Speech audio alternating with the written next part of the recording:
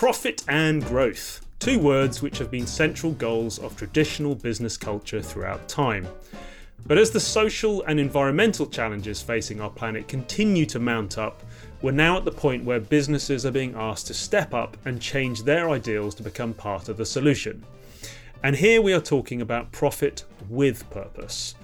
EIT Food, of course, is here to support the transformation of the food system, and this needs to happen everywhere. Small scale, local and regional scale, global scale. And that's why today we're broadening out our discussions to talk about how investing money for impact and purpose can help change the world for the better. I'm Matt Eastland, and this is the Food Fight Podcast. Joining me on this episode are two impact experts who are doing exciting things in the philanthropy space. First of all, we're joined by Lisa Jordan, who is a speaker, author, and managing director of the Draper Richards Kaplan Foundation.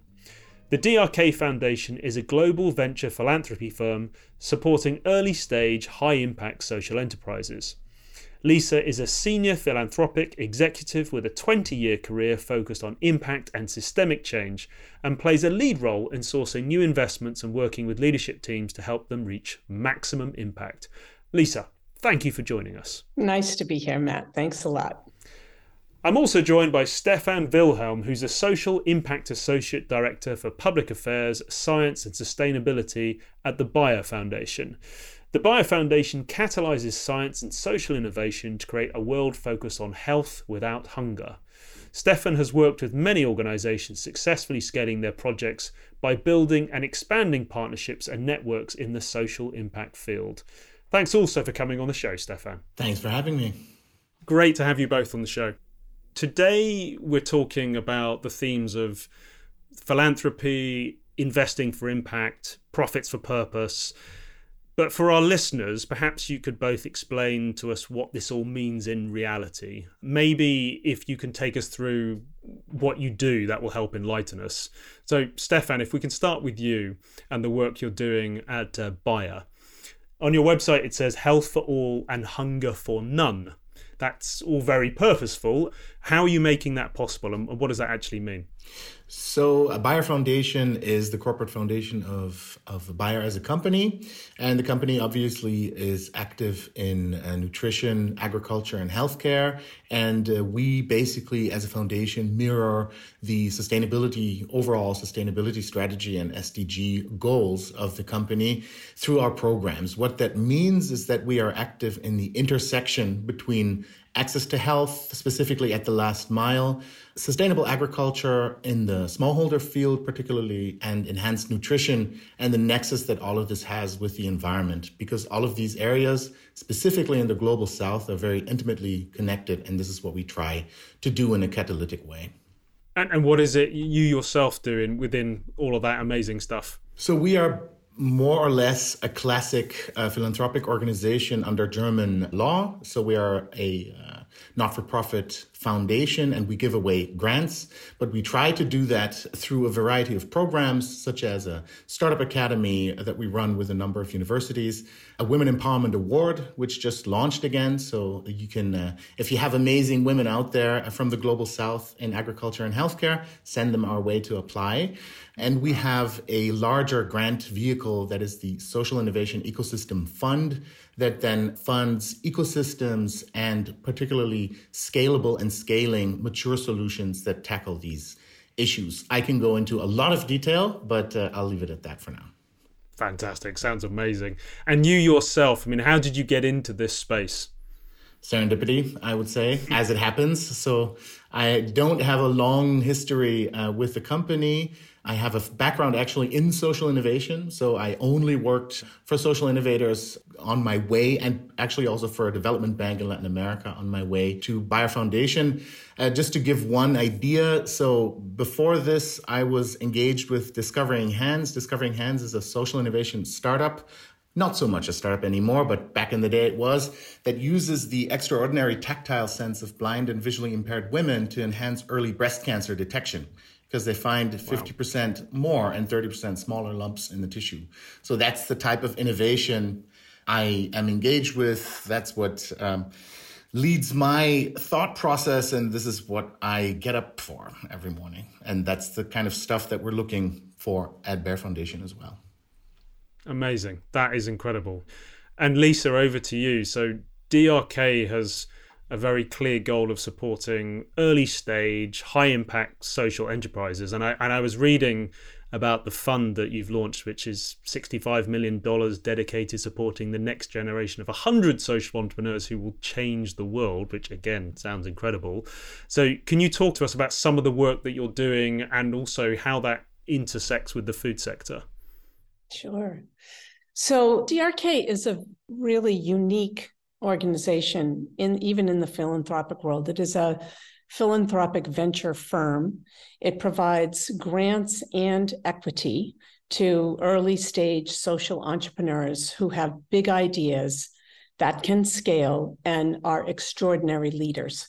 So we have a portfolio now of 211 social entrepreneurs, social enterprises, if you will, all of which we have financed either with equity or with grants at the beginning stages, right after they've proven that there's a model that can be scaled. Mm-hmm. And what we do is spend $300,000, now it's at parity, so US dollars or euros, and 3 years of operating support from a team of about 40 people worldwide, growing the impact of those social enterprises. And what makes us very unique is that we sit somewhere between an impact investor and a philanthropy.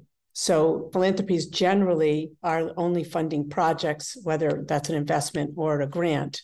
And impact investors are generally only funding organizational growth. What we're funding is the impact of those organizations. So we're really looking for the social impact. And the model that we bring to the philanthropic world has been a very powerful one because we have a goal of making sure that every organization we support within the first 3 to 5 years can impact 10,000 people or more.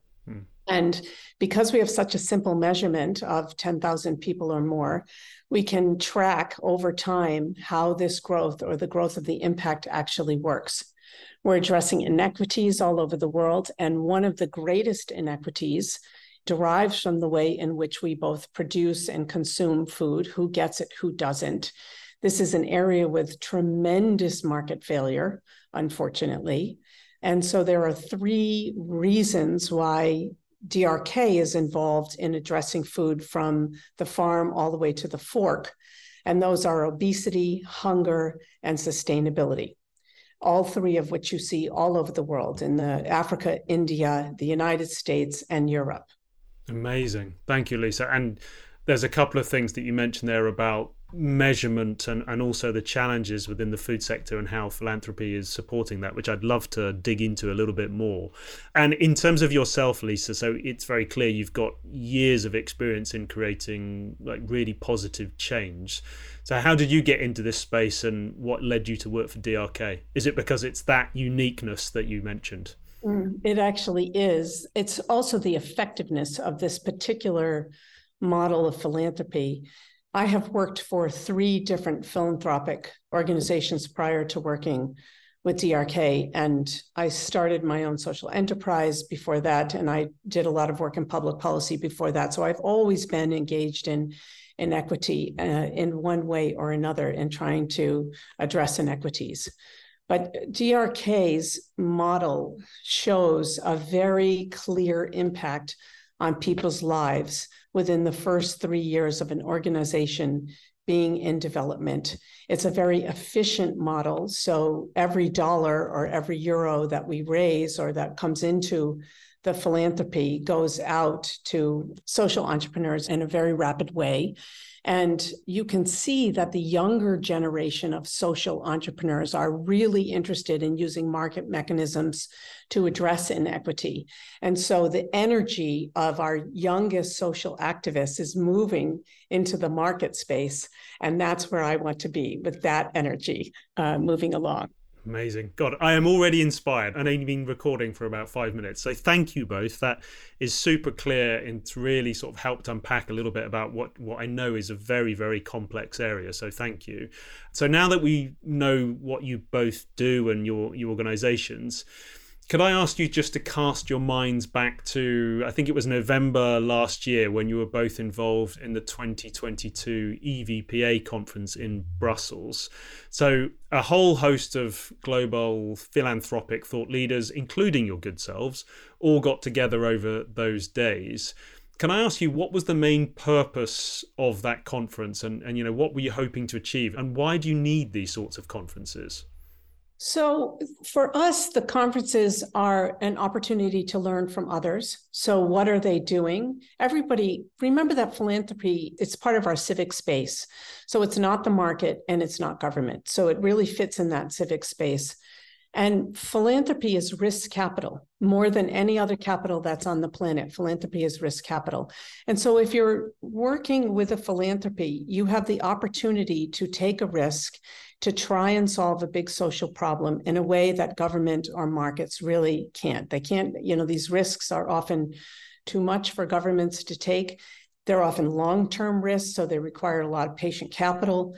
So when we come together in a conference like the EVPA conference, it's an opportunity for us to share learnings with each other and to share our understandings of the problems that we are trying to address with the capital that we have and with our own knowledge and other kinds of resources. But philanthropy is really understood as bringing capital to bear on big social problems. And the conferences like the EVPA conference really do give us an opportunity both to learn from one another, not to repeat mistakes that are being made by others, to collaborate, to join one another in ways in which to resolve particular types of social problems, like the sustainability problem that's associated with the way that we're farming right now, hunger, obesity, how do we deal with disrupted global supply chains, which happened during Corona in the food system. So it's a way for us to learn from one another, to borrow ideas and to figure out if we can actually pool our capital and co-invest in solutions. Thank you, Lisa. And Stefan, I can see you've been nodding whilst Lisa was talking there. Was that the ambition and the purpose for you while you were there? Well, yeah, I mean, I couldn't agree more.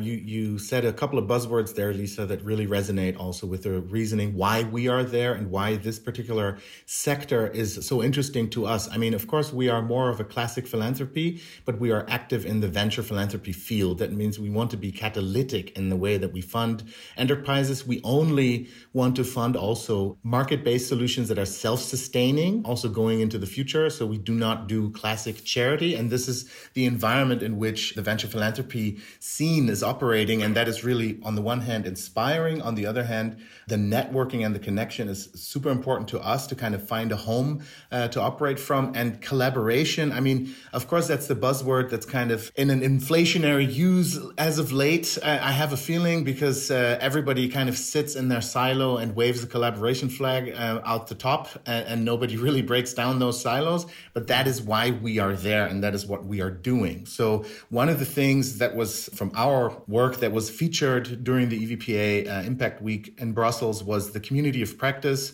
It's a working title, but that we built through the EVPA with a variety of players from the sector that co-invest, but not only in terms of capital, but also in terms of non-financial support and everything else, because it's not always only about the money, right?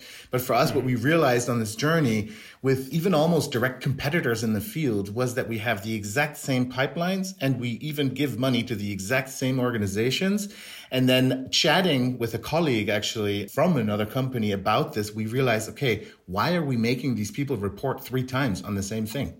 We want the same thing. We have different mechanisms. Us, for example, we give grants, but these grants can be a bridge grant to make a social enterprise investment ready so that somebody like DRK can come in and invest in them through equity with the philanthropy, or even an impact investor to come around. And then you have the whole scaling mechanism around it. And this is what we did. So now we actually have our first joint deal from last year that we pulled through, an amazing social enterprise called Elucid that works in the intersection between healthcare and agriculture in the smallholder space. I could talk a lot more about that, but maybe we can come back to it later. Yeah, and so this is really the reason. The reason is to be more effective through meeting like-minded organizations and individuals to then enable real collaboration that actually propels things forward and is not just talk. Perfect. Thank you. That's very useful.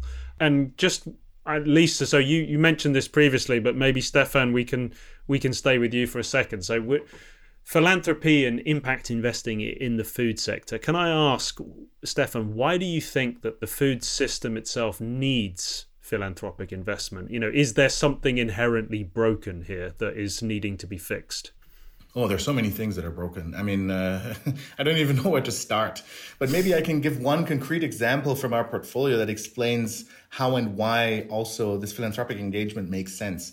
One of the large portfolio engagements that we have is run through Mercy Corps, the large NGO that you might be familiar with, and it's called AgriFin. AgriFin is a 140 company and organization ecosystem that works on the digitization of smallholder products and services in Africa. So specifically for now in Sub-Saharan Africa, East Africa.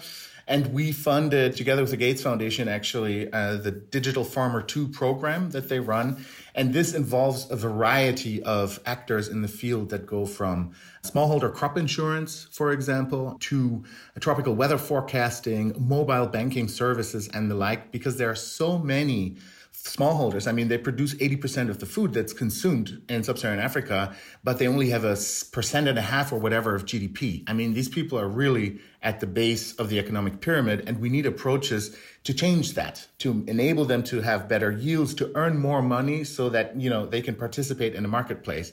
And I can tell you, stuff like micro crop insurance that Pula Advisors runs from that portfolio, this stuff, I mean, you can't produce enough of it. There aren't even enough products for these people to buy because there's nothing out there. And that's unimaginable. If I talk to colleagues at Bayer, for example, for them, I mean, the normality is, of course, that every farmer has insurance. In the vast majority of cases, because the vast majority of farmers are smallholders, they don't have insurance. What happens if you don't get a harvest? You have no money and no food, right? So then we have the farm to market issues and so on and so on. I could go on forever, but just to say, funding ecosystems is super important. And that is something that you cannot get a return on, right? I mean, we give money to a platform that houses all of these players that goes from Google X and NASA, who are in there, to Calro in Kenya, or these social enterprises like Pula, for example, or Digifarm, that is a Safaricom spinoff. So there are a lot of examples here, and that is just necessary. You need to give money for free, in inverted commas, to create these platforms that then spin off these digital solutions that actually help a lot of people. And just for the record, I think last month we were at around about 2.6 million reach in that ecosystem.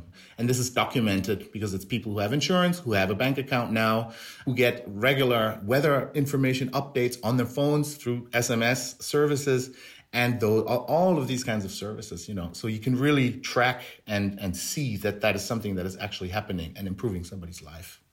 Thanks, Stefan. And Lisa, are investing in ecosystems a big focus for you as well? And do you see that that's a big part of the solution? Developing a strong ecosystem is super important. It is not the focal point of DRK. We're really looking at how to scale organizations within that ecosystem and across those ecosystems to create the pillars within the ecosystem that can actually serve smallholder farmers, for example. So this is something where Bayer and DRK are interested in the same vulnerable population. That's about 2 billion people on Earth who are farming less than a hectare. And so our portfolio has a variety of organizations in it that are responding to that vulnerable population, which is now even more vulnerable because of climate change and pestilence and locust swarms, which we saw in East Africa last year, rust blight, which is devastating the coffee crops. So whatever we do in agriculture, whatever we've done in the past is not what we're going to be doing in the future. And moving those very vulnerable 2 billion on this planet who are farming less than a hectare towards a more regenerative practice is absolutely critical. And so that's the kind of thing that DRK is focusing on. What organizations have the tools, the technology, the wraparound services to actually be able to help those small farmers, one, make that change, and two, bring a regenerative product into the marketplace. And I can also give you some examples, as Stefan has given. examples around this. We have 1 Acre Fund in our portfolio, which has been in our portfolio for a very long time, which has brought about 60 million US dollars in new profits for over almost 2 million, 1.8 million small farmers just in 2021 alone. Wow. We have a Komaza, which is also an African organization, which has planted 8,000 hectares of new commercial forests, also for the same group of smallholder farmers. And we can go on like this. So this is one area where the kind of work that Stefan is doing to build the bigger ecosystem, and then the focus, 3 years unrestricted to support to carry these organizations through what's called the Valley of Death in the investment world, is critical. So we are working the same problem from 2 different focal points. Got it. And I'm interested from both of your perspectives, because obviously you've got a huge pedigree in this space. I mean, how do you encourage philanthropy in the food system? What is it about the food system that makes it a very exciting prospect for impact investing? Lisa, maybe you can carry on. Well, I think, impact investors, any investors, are really interested in technology. Mm-hmm. And there is a variety of technologies, both software and hardware today, that can be brought to bear on creating new markets, on addressing climate change, on supporting and strengthening the smallholder farmer, on redistributing food, protecting food, and trying to get rid of food waste, which is a very serious problem, both in Europe, the United States, and in Africa, also in India. So there's a lot of new technology that can be brought to bear. And I think in my case, especially here in Europe, there's a lot of new technology coming out of Wageningen University, TU Delft here in the Netherlands, which is where I'm based. Similarly, in Germany, you have similar kinds of technology coming forward. So there's a real opportunity for us to actually change a whole system by bringing these new technologies to bear. And that's very exciting for impact investors to see software and hardware, green technologies being produced and brought into the space. So people like that. But I think because philanthropy at its base is really oriented towards social protection, resolving critical social problems, even on the obesity front, which is where healthcare and food come together for the Bayer Foundation. But for DRK, it's the replating, it's redistributing, it's bringing down food waste, it's putting cooling methodologies into supply chains in Africa. There's so much that we can do, and the social reward is almost immediate. These, with a solar pump, with a greenhouse that has the capacity to be able to increase somebody's yield by 50% in 1 year. I mean, you really can see how your money makes a difference almost right away. And I think that's very powerful for philanthropy. Thank you, Lisa. And Stefan, from your side, where do you see currently that the smart money is going in the philanthropic space in the food system? Do you agree with Lisa that there's a big sort of tech digital element here that people are particularly interested in?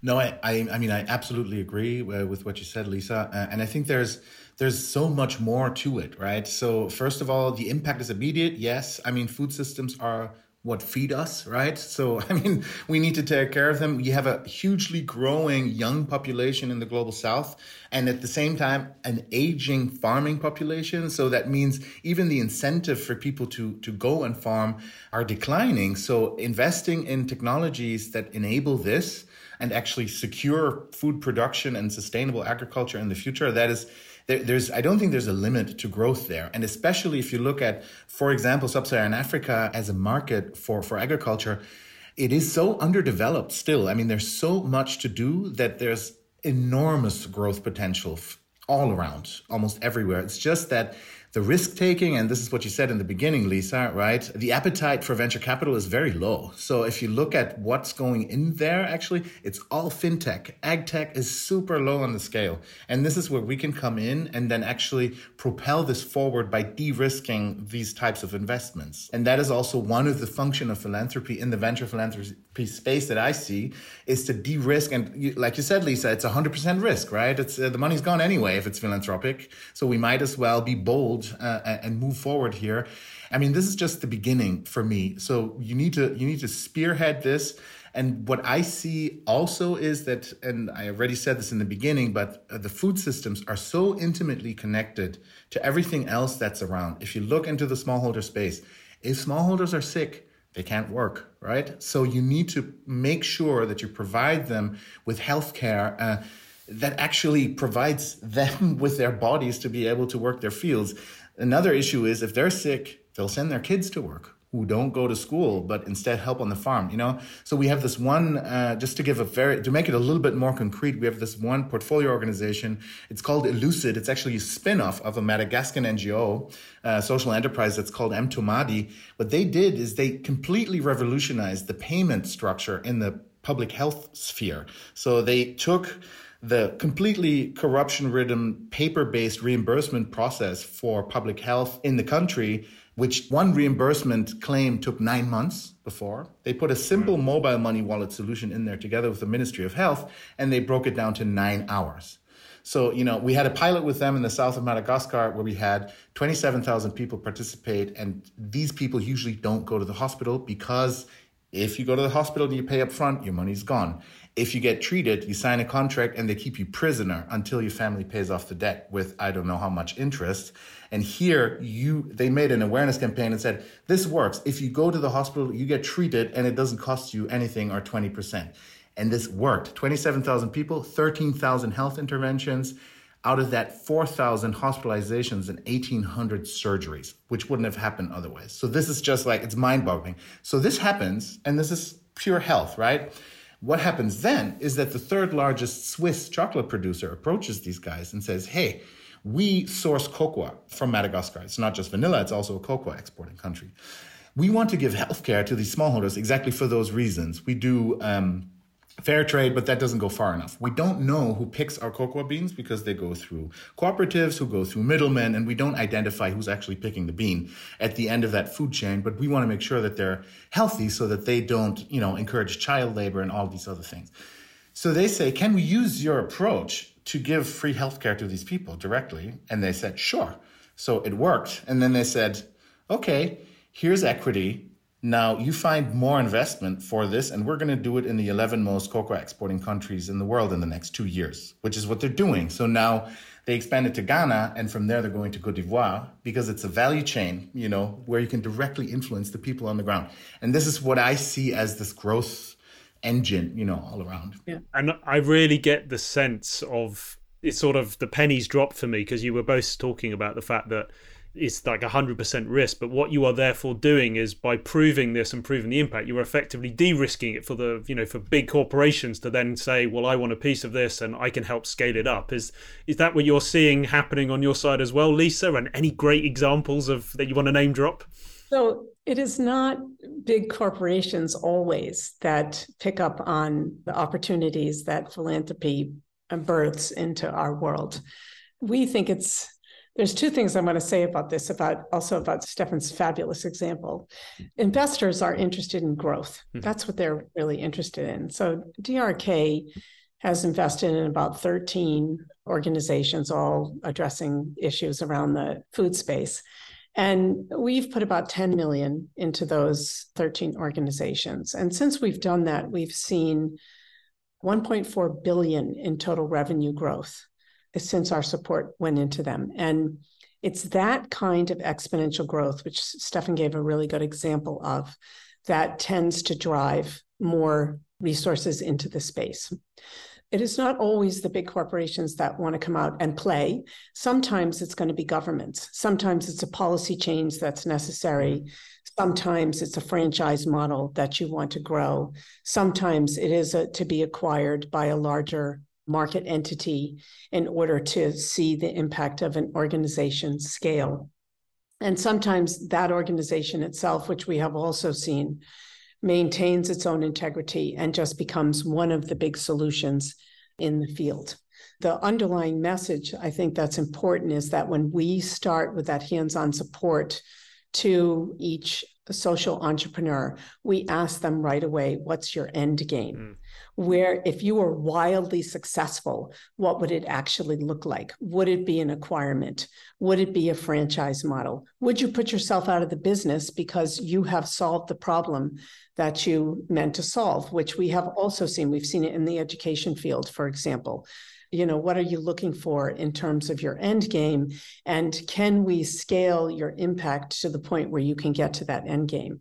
So I will give you an example of this from our grant field, if you will. We have an organization in Kenya called Food for Education that's run by a young woman who was 27 when she came into our portfolio. And today she is feeding about 40,000 children within a 45-minute time frame at lunch for 17 cents a meal, good meal, healthy meal for the kids, 17 cents a meal.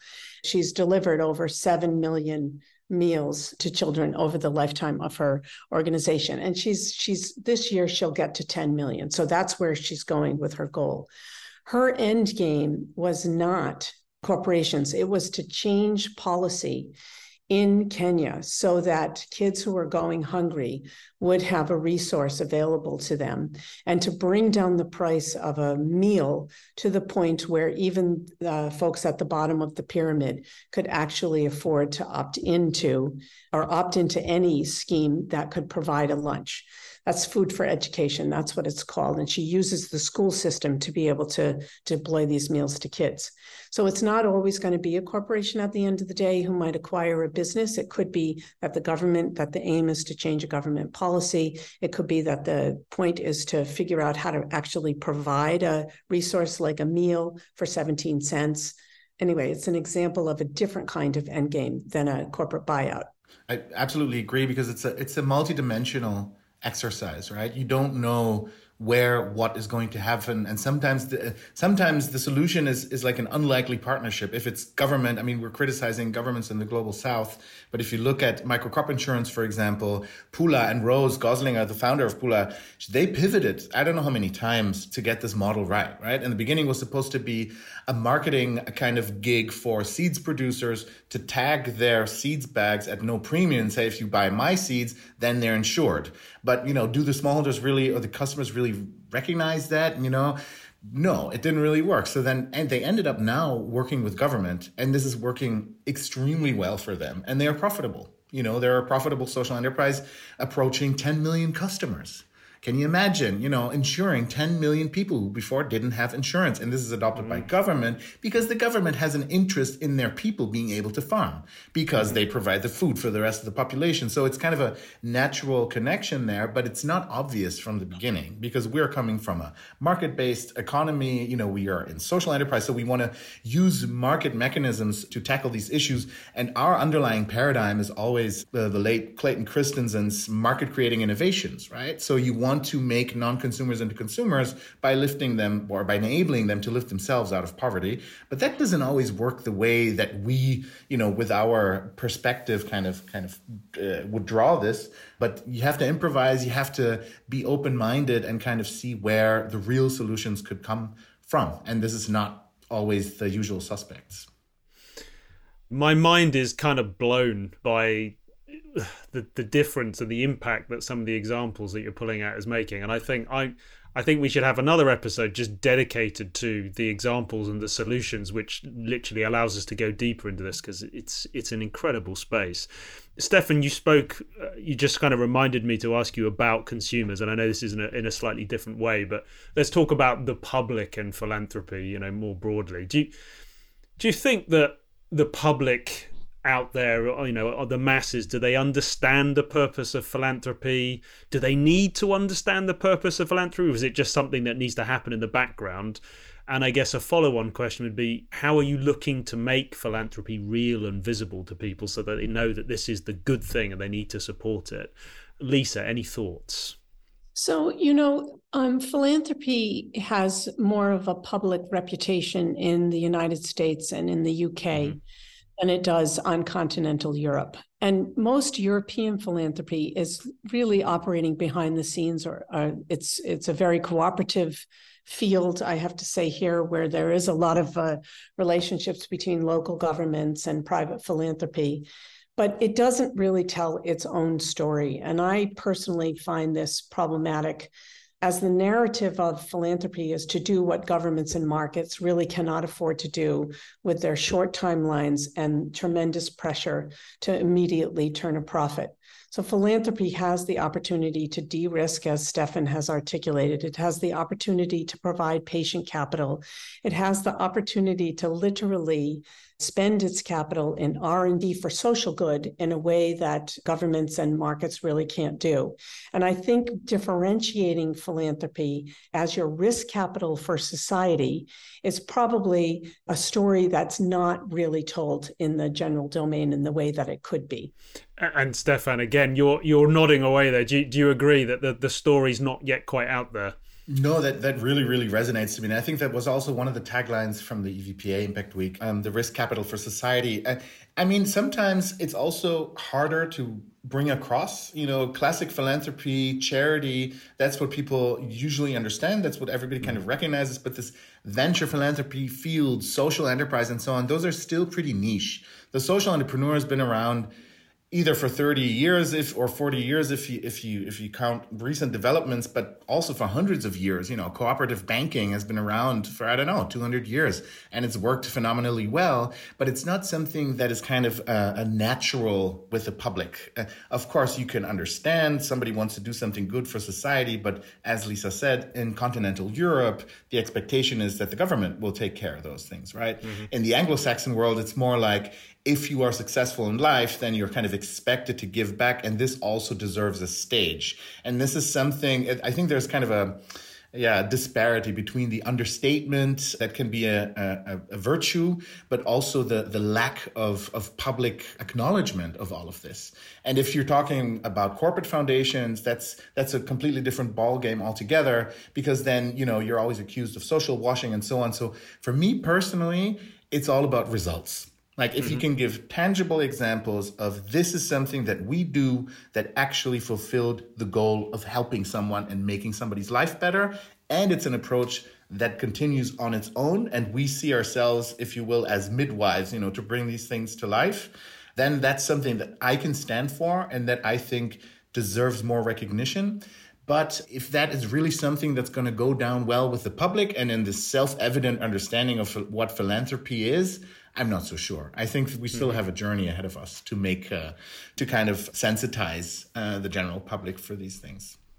And Lisa, at the beginning of the podcast, you mentioned that you are having real successes, or there's real demand in this space from the new generation, the younger generations coming through. Maybe this is the way to kind of educate the public. You start with them. But I mean, if there are people out there listening to this podcast who want to be part of systemic change in this way, could I ask you, what sort of advice would you give to them who want to embark on a career, for example, in impacting investing philanthropy? Where should they best start? How to get into this truly incredible space? It's another podcast as well, but just. No, it's a very simple answer. Good. Start with your values. You have to start with your own values and where you have passion for. What kind of problem are you looking at in your society and thinking, I really want to be a part of that solution? So my advice to every person that I talk to, young or old, because philanthropists are often, they've built it, they've sold it, and now they want to give back to society. Impact investors are often coming into second generation of wealth. So I always tell people, start with your values and figure out, what is the problem that you want to focus on? Is there a problem that you want to focus on? What's the contribution that you would like to make in the world? And right now, what we're finding, again, because of the hardware and software and tech enhancements that are at our fingertips but haven't been deployed to address some of the failures of the distribution systems in food or so on and so forth. Right now, there is a lot of opportunity for folks to invest in regenerative agriculture. It's super risky still because we haven't figured out how to regenerate the soil to the level that it needs regeneration. But we also know, as I said in the beginning, what we did in the past on agriculture is not what we're going to be doing in the future. And that's going to impact everybody's food, not just food in Africa, not just food in other places outside of Western Europe or the United States. It's going to impact everybody. So it's a real opportunity to reimagine and rethink and redeploy resources so that they're way more effective and somewhat more efficient than what we have going on now. Yeah, I love that. And actually at EIT Food, regenerative agriculture is emerging as a really big thing that, to your point, is there's so much potential for impact from that. So really love that. And Stefan, Lisa mentioned values. Is that something that you'd say, if someone looking to embark on a career in this, is this where you start from what you've seen, or any other advice you'd like to give? Absolutely. And I think, again, I think we need role models and examples of people making a career from the very get-go. I did this. I only worked in social enterprise from the very beginning because that's just something that I believed in.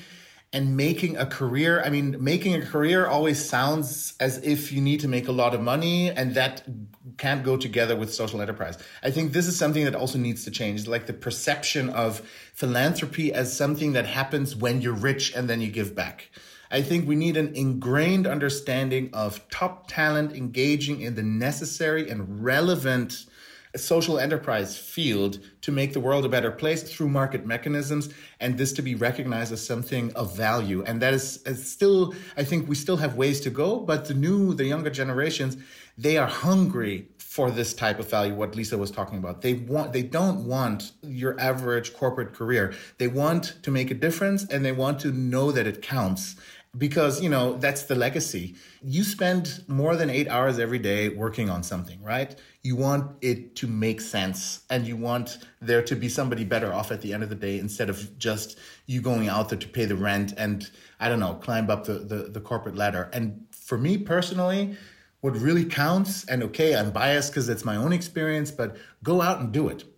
Like Lisa said, she built her own social enterprise. I worked on a couple, helped build a couple, and really starting from barred window basement offices without furniture, that kind of stuff. And this is something that no corporate environment can teach you. That's nothing like a streamlined career can give you, because you need to also fail forward and because if you want to work in this field, you need to understand how it works. Now I can relate to the people that we want to give money to for the good and the bad, right? Because there are a lot of donor darlings also running around trying to get money to do something that supposedly looks good. But what we want is to fund things that actually work. And if you work in the field yourself and you try things out early on, then you're de-risking your own career, because, you're going to start. It's like people who work in startups, basically. It's the same basic mechanism, but the underlying paradigm, and that's what Lisa said, and I think she really drove the point home, is just do what you believe in.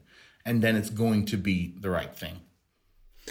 Amazing. Very inspiring stuff. I'm going to take that. So for all our listeners who want to get into this space, do what you believe in, folks. That seems to be the message we're hearing here. So thank you. And we're getting to the end of the podcast, and I just wanted to finish on scanning forward a little bit. So if you're able to talk about this, and I don't know if that's possible, but what are your big bets for the future of philanthropy and the food system? So you've spoken about some kind of current examples which are obviously having huge impact, but going forwards, where do you see that this space is going to go? What big changes can we expect? Lisa, perhaps you can share any insights that you have. Addressing the impact of farming on climate will be one. And the innovations that are coming there are all the way from water to software mapping, irrigation systems, reducing waste. So the last two deals that we have done, one has been bringing a green technology to smallholder farmers in India, Nepal, and Malawi for irrigation, which brings greater crop yields and lots more money into the pockets of the smallholder farmer, and at the same time is regenerating their soil, reducing their water use, et cetera. So everything that has to do with climate and ag is a big opportunity space and needs more investment. Mm-hmm. It absolutely needs more investment. And that's regenerative agriculture, reducing waste, redistribution. We have lots and lots of redistribution plays going on in the United States right now, not so much in Europe, but there's a lot of them in the United States. And localizing supply chains. This is the other thing that we can really see because of Corona, because of COVID, and because of the period of the era of disruption that we're actually living in right now. Lots of people are starting to turn their attention to how do you localize the supply chain, again, bringing down the CO2 emissions associated with the production and distribution of food. But how do you localize it so it's healthier, so that it works for the farmer, so that there's more money in the farmer's pocket and there's less unhealthy food being offered in what's called food ghettos, which we have in the United States and other places around the world. So those kinds of things, localizing supply chains, regenerative agriculture, redistribution, those are the big ones that I see, and addressing the climate footprint of our food system. Thank you, Lisa. That was 3 really big, clear plays there. Stefan, anything to add on that? I think that already covered a large part of it, so I don't want to be repetitive here. But I think one overarching aspect of that moves everything, that also will and has to change, is financing, because we learned from the GIN, from the Global Impact Investing Network, that now impact investing surpassed €1 trillion in size as a market. So it's not niche anymore. It's still small, but it's not niche. If we were to have large pension funds actually invest in impact heavy ventures, specifically in the food spectrum, because this has direct impact on the people, right, that live here. So this is something I also never understood. Why do you have an endowment for a foundation and then you invest this in something that makes you a profit so that then you can give it to something good, right? I mean, how does that make sense? It's kind of counterintuitive. So if the big money were to move into that direction, then we could really see a change, and we could really see all of this business pick up, because it would pay off more. And because there would be a lot more investment to go around. And the second thing is, how do you make that visible in a balance sheet? I mean, this is something that I've been struggling with for such a long time already. Yes, numbers are important and so on. But how do you actually put positive and negative externalities into these balance sheets of the corporations? Like, why is it that oil and gas makes record amounts of money and they don't have to pay for destroying the planet? How does that work? And I think this is something that would propel the whole impact space, and specifically the food systems impact space, forward, because they do so much good. In terms of regenerative agriculture, for example, I mean, there's just no limit to how good that is, especially if it's self-sustaining and you move this forward. So I think there is a movement towards rethinking financial systems as well, towards the impact space. But again, we're not there yet. I think this could be a big bang if it would really happen. I just very much hope that it's still in my lifetime, but definitely for my kids. Amazing. Big bang. Okay, it's coming, folks. Thank you both for your incredible input today. I mean, truly inspiring what you're doing and the impact that you're having. So thank you again. And to wrap up, where can listeners go to find out more information about what you do? Lisa. www.drkfoundation.org. It's all there. 15 million lives to date served through our 13 organizations in the food portfolio.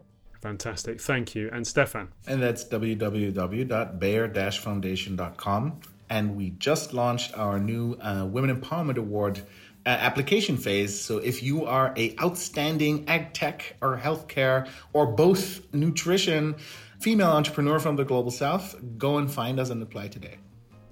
Fantastic. And I will definitely be passing that on through my network as well. Thank you, Stefan, and thank you, Lisa. So that just leaves me to say a huge thank you to Lisa and Stefan, and thank you everybody for listening. This has been the Food Fight podcast, As ever, if you'd like to find out more, head over to the EIT Food website at eitfood.eu, and please also join the conversation by the hashtag EITFoodFight on our Twitter channel at EITFood. And you can find out more about the EVPA conference and all the great work going on there at impactweek.eu. Thanks for listening, everyone.